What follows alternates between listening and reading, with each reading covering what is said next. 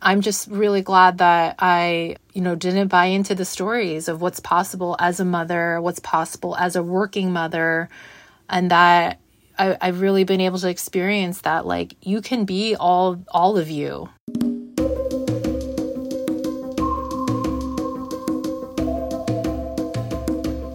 Sometimes the cultural limits we grow up with can become our norms. Like the water we swim in, we forget to question them. What happens when we notice them and push back? Today, Grace Chon shares her story of what happened when she dedicated a few moments a day to creative expression as a new mom, and the photo series that went viral.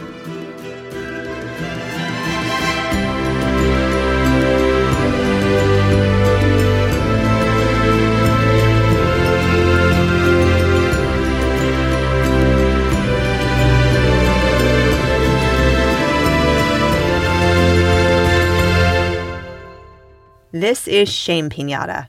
I'm Colleen Thomas. Welcome to Shame Pinata, where we talk about creating rites of passage for real-life transitions. Several years ago, when I was considering starting this podcast, I stumbled upon a show called Creativity School with Grace Chon. My husband and I listened regularly on our way to the train station each morning, and then I continued to listen as I walked from one foggy bus stop to the next in downtown Oakland. Grace was just starting creativity school then, and she regularly shared what a scary journey it was for her, putting herself out there, being bold enough to think she had something relevant to say, worrying no one would listen. I could relate to all of that, and yet she did it, and she modeled for me and all her listeners how to just go for it, believe in yourself, and make it happen. But not just simply to go for it, believe in yourself, and make it happen, but to really get on a deep level that starting a new project is a hugely vulnerable thing. It takes deep courage and chutzpah, and there's a simple reason for that. Our creative projects are actually little bits of our souls. In creating them, we're letting a bit of our soul essence come into a form that can be shared with our world. That sounds completely safe and easy, right? Grace and I recently sat down to talk through another transition in her life, becoming a mom for the first time. We focused on what that huge transition was like for her, how she took care of herself throughout it, and how she found time to keep expressing her creative self. So take us to that time in your life. What was going on? How did it feel to be there? Gosh, it was a really hard time in my life. Nothing can prepare you for motherhood, and I think in hindsight, it's easy for me to see what was so hard about all of it, aside from it just being a brand new experience. You're doing something you've never done before, the lack of sleep, the postpartum depression, all of that. But I think what I've realized is also being a type A workaholic, overachiever, where I prepare myself as much as I can by reading all the things. You can't do that with motherhood at all. Like, nothing you read, nothing you try to prepare yourself with can prepare you for this moment and for this experience. And so I was just grappling with a lot, I think, not just physically, like literally not sleeping, trying to take care of a baby, but emotionally, mentally, all while trying to juggle that with a career too, because I was, self-employed, career as a photographer, and I only did a 3-month maternity leave, and then I just jumped right back into work. And so it was a lot going on, and I kind of felt sometimes like I was losing myself, losing my identity as just Grace, but also who am I as a photographer now? Where does this put my career? And it was just a lot of struggling. It was hard trying to find myself in where I fit in with this whole new role I have now as a mother. Totally. And I have to imagine that because I haven't been through that transition for myself, but I imagine it's got to be like, of everything we could do in life, right? It's got to be like one of the biggest transitions, especially for a first-time mom. A huge transition that you just cannot ever prepare for. Nothing can prepare you for it. And it's interesting because I had another baby a year and a half ago, and it was a completely different experience because I'd been through everything before. I knew what to expect. Even just the lack of sleep didn't impact me as much as it did the first time because I knew what was coming. But when you really don't know what's ahead, transitions can be really, like when you're in that, it can be so hard They're challenging. Was there a bigger sense of need of like faith and support and whatever faith might mean to you the first time through? You know, what's so interesting is I am a very deeply spiritual person, and I have been my whole life, but I really dug deep into it probably 5 years before my son was born. And, you know, I think when things get really challenging and hard, that's really when one would think that's when you need your spiritual practice or your faith the most. And that's actually in my time when I completely just forgot it because I was so, oh gosh, I was in a really dark place. And I just didn't even have the time to meditate, you know? And, you know, what's interesting, again, I keep comparing it to now my second child because I had the wisdom and the experience of having gone through it. You know, I went through some very hard times with my second child as well, but this time that's when I leaned in purposefully even more into my spirituality, leaned in even more into the meditation, and leaned in even more into the faith and the trust and all of that. But it was a lesson learned with my first one because, again, like I said, that's really when I wish I had been able to go more into my own faith and my own inner knowing, and I just don't even think I had the bandwidth to do that. So tell me about the photos of the baby and your dog and how did that happen? How did that start? So my son's name is Jasper. My dog's name is Zoe. And Zoe is a rescue dog from Taiwan. I adopted her in 2007. It's so funny because she's 15 now, and things have changed so much in 15 years because now it's pretty well known, especially in the rescue community, about rescue groups that go to other countries where animal welfare is just not as sophisticated or even as top of mind as it is here. And so they'll bring the dogs from those countries to adopters in the United States. And it's very common, you know, from Iran or other places in Asia, Korea. But in 2007, it was considered very weird. And I did not do it on purpose, but I went on petfinder.com to adopt a dog. And I came across this puppy staring at me. That was just the cutest thing. And it turned out she was from Taiwan, and they had a volunteer, and they flew her over here. And so she was looking for a home. So that was Zoe. Turns out she's like the shyest thing you'll ever meet. And when we had Jasper, she wanted nothing to do with him, like at all. And so over a period of, I want to say it took 7 months for her to allow him to even touch her. And then once that happened, it was like, oh, this kid is really interesting. I like him. Like, I'm into him. And so that was going on. And like I said, I had gone back to work when he was only 3 months. And I just started feeling like, really like that longing of like my creative self. And when he was sleeping, I had this idea for taking a photo of them side by side wearing the same hat just because I thought it was cute. And so I took one when he woke up and I put it on my Facebook page. And my sister was like, oh my God, like this is so cute. You have to shoot more of them. And so I did. I ended up shooting 23 of them. I would work on it whenever Jasper went down for his nap. So I just get little spurts of really just getting to do whatever it is that I wanted, because I was shooting it for myself. It's not client work. It's not for anyone other than me. And it was my space and time to just be me and be as creative as I wanted. And the images just took off. They went viral. They ended up all over the world. I remember in one day, I was getting interviewed on like Colombian radio and just interview after interview from websites, like on the phone, from email. And so I'm just doing this all while Jasper was, I think, 9 or 10 months old, and just juggling all the media. They were on the Today Show with Kathy Lee and Hoda. I mean, it was just crazy. It was amazing. It was an amazing experience for me because I felt almost like you're still in there, Grace. You know, like you had this seed of an idea that spoke to you. You somehow found the time to get it out of you and just expressed yourself and shared it. And it resonated with people. And see, like, you're still there. You can still do all these things. It's coming from a different place now. This kind of self-talk is one of the things I love to see Grace model. This caring voice within her that cheers her on. Along with her vulnerability, I love this glimpse into a very simple but profound way that she takes care of herself and honors where she is on her journey. We'll be right back. Hey listeners, this is Laura from Shelter in Place, an award-winning narrative podcast about reimagining life through creativity and community.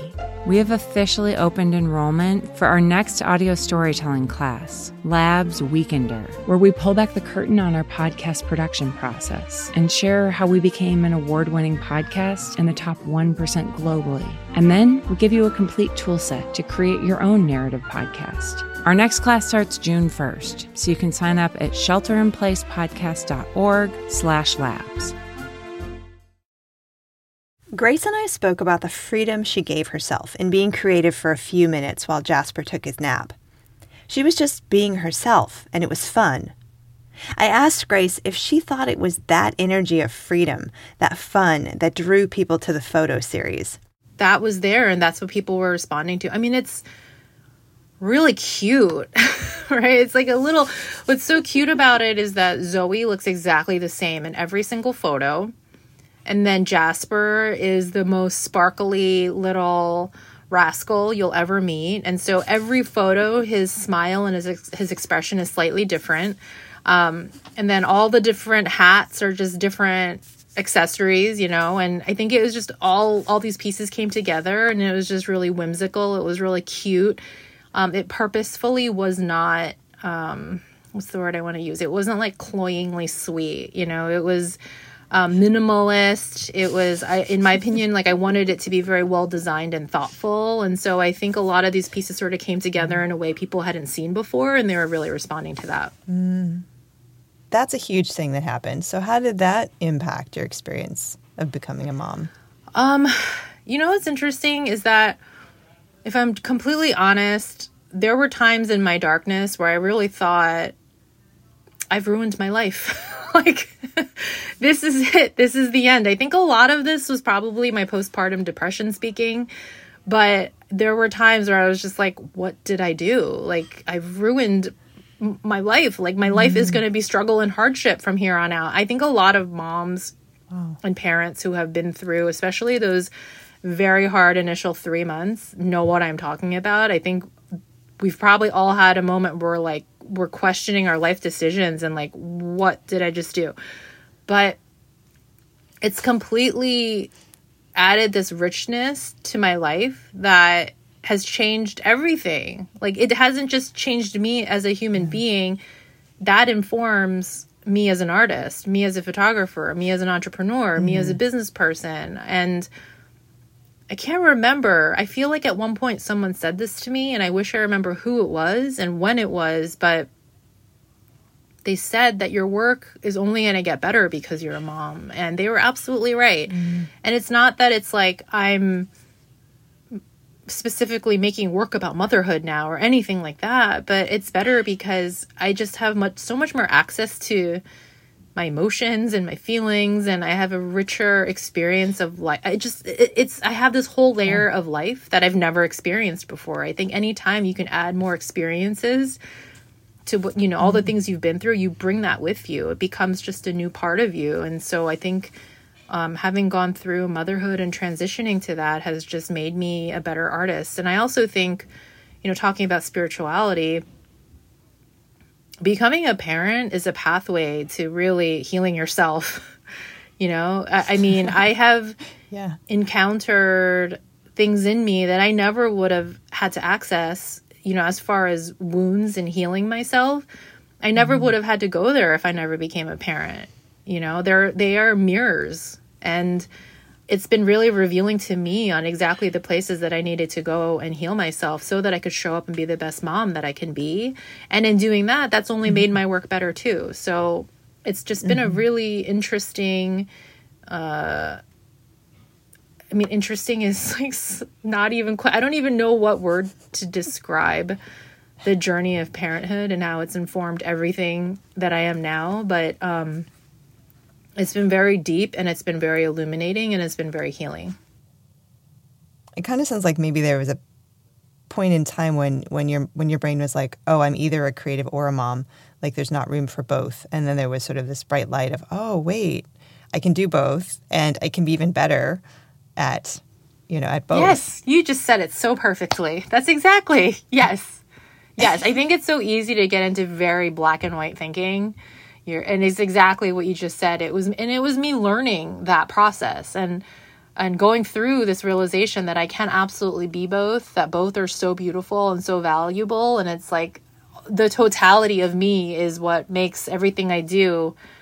Because me being a great artist is me being who I am and being authentic and expressing myself and bringing that with me into my mothering. And my mothering is about love and unconditional love and service and all these things that I'm bringing into my art, right? And so it was really learning how they coexist and how they really help each other. It's like a synergistic relationship.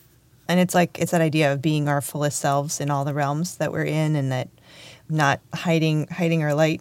But that's easier said than done, right? Am I saying that right? Yeah, it's easier said than done, because there's so many things in our minds, especially as women. We get socialized that being a mother has to be a certain thing.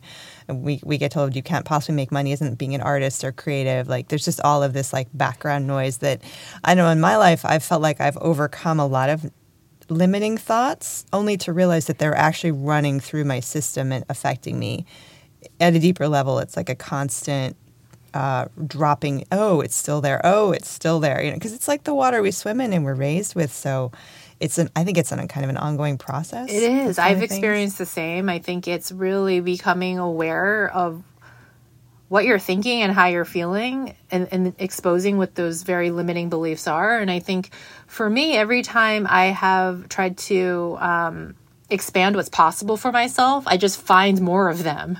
I just feel like it's an ongoing thing, but I enjoy this process. I love this process. I love getting to know who I am. I love finding where I'm holding myself back. And I love knowing that all of it's an illusion. Like, I can be anything and anyone that I want to be. And it's the only thing that's really stopping me is my own limiting thoughts of what I think is possible. And like you said, we're swimming in it. And it's so cultivating the awareness to even know what you're swimming in, and knowing you have the power and the choice to change what that is. I think it's fun. I love, I say like, I have no desire to do things like bungee jumping and skydiving, because I think going within myself is so much more exciting. I really enjoy it.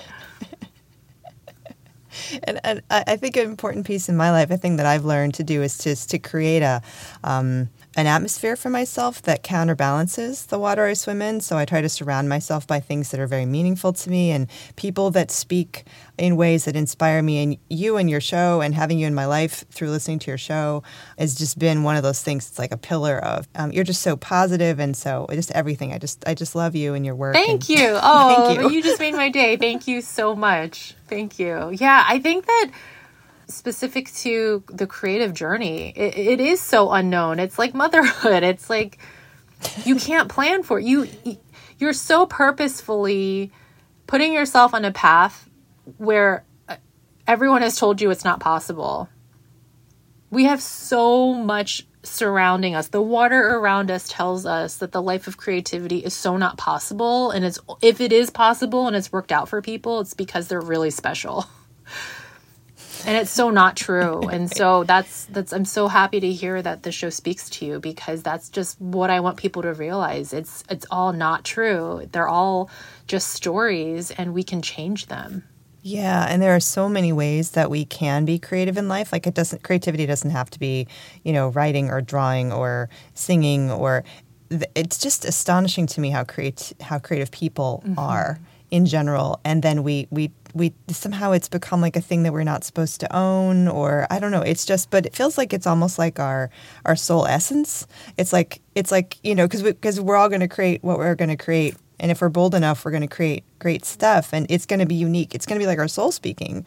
1,000% agree with you. I'm like nodding my head so hard. Yeah, I really think creativity, again, it's like we've limited what that is. And I agree with you. I think it is the energetic imprint that we put on the world. And it's our very own unique energetic imprint. And really another way of saying that, it is our soul's expression. And I think the reason why people who want to be creative and just for some reason feel like they can't be, the reason why it is such a wound, it's painful, is because we are all creative, literally. We all have this soul. We all have this energy that wants to self-express. And to hold back something, so it's the foundation of being human. How wounded are we to say that we're not creative when that is what we're here to do? We are here to self-express and be unique.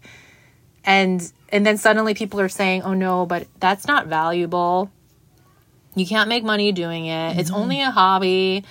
And only special people can do it anyway. Like, you're denying something so basic and foundational to every single human being out there. Well, it's such a treat to have you here and to hear you tell the story in real time and to get to talk to you in real time. Oh, it's such a delight to be on your show. I love your show. I love everything you're doing. I love, your heart for everything. I can feel it and I can see it. And so it's just such a delight to connect with you and be on your podcast. Thank you so much. Creativity School with Grace Chon is a wonderfully self-reflective exploration of Grace's journey as a photographer, bridging into being a podcaster, and more recently, bridging into being a creative coach. What I love about Creativity School is how transparent Grace is on the show, how she talks herself through each transition and lets us in on all of the vulnerability and the uncertainty. Recent episodes touch on when people don't like your work and releasing the fear of failure. There's a link to the Creativity School with Grace Chon in the show notes. Check it out. You'll be glad you did. Grace Chon is a commercial animal photographer, recognized for the highly expressive portraits of animals she shoots for ad agencies, pet brands, magazines, and more. She's also the author of 2 books, a creative transformation coach, and the host of Creativity School podcast, where she guides people on how to share their unique gifts and talents with others. Our music is by Terry Hughes. You can follow us on IG and Twitter at Shame Pinata. You can reach us through the contact page at our website, shamepinata.com. And you can subscribe to the podcast on Radio Public, Apple Podcasts, Spotify, or your favorite player. I'm Colleen Thomas. Thanks for listening.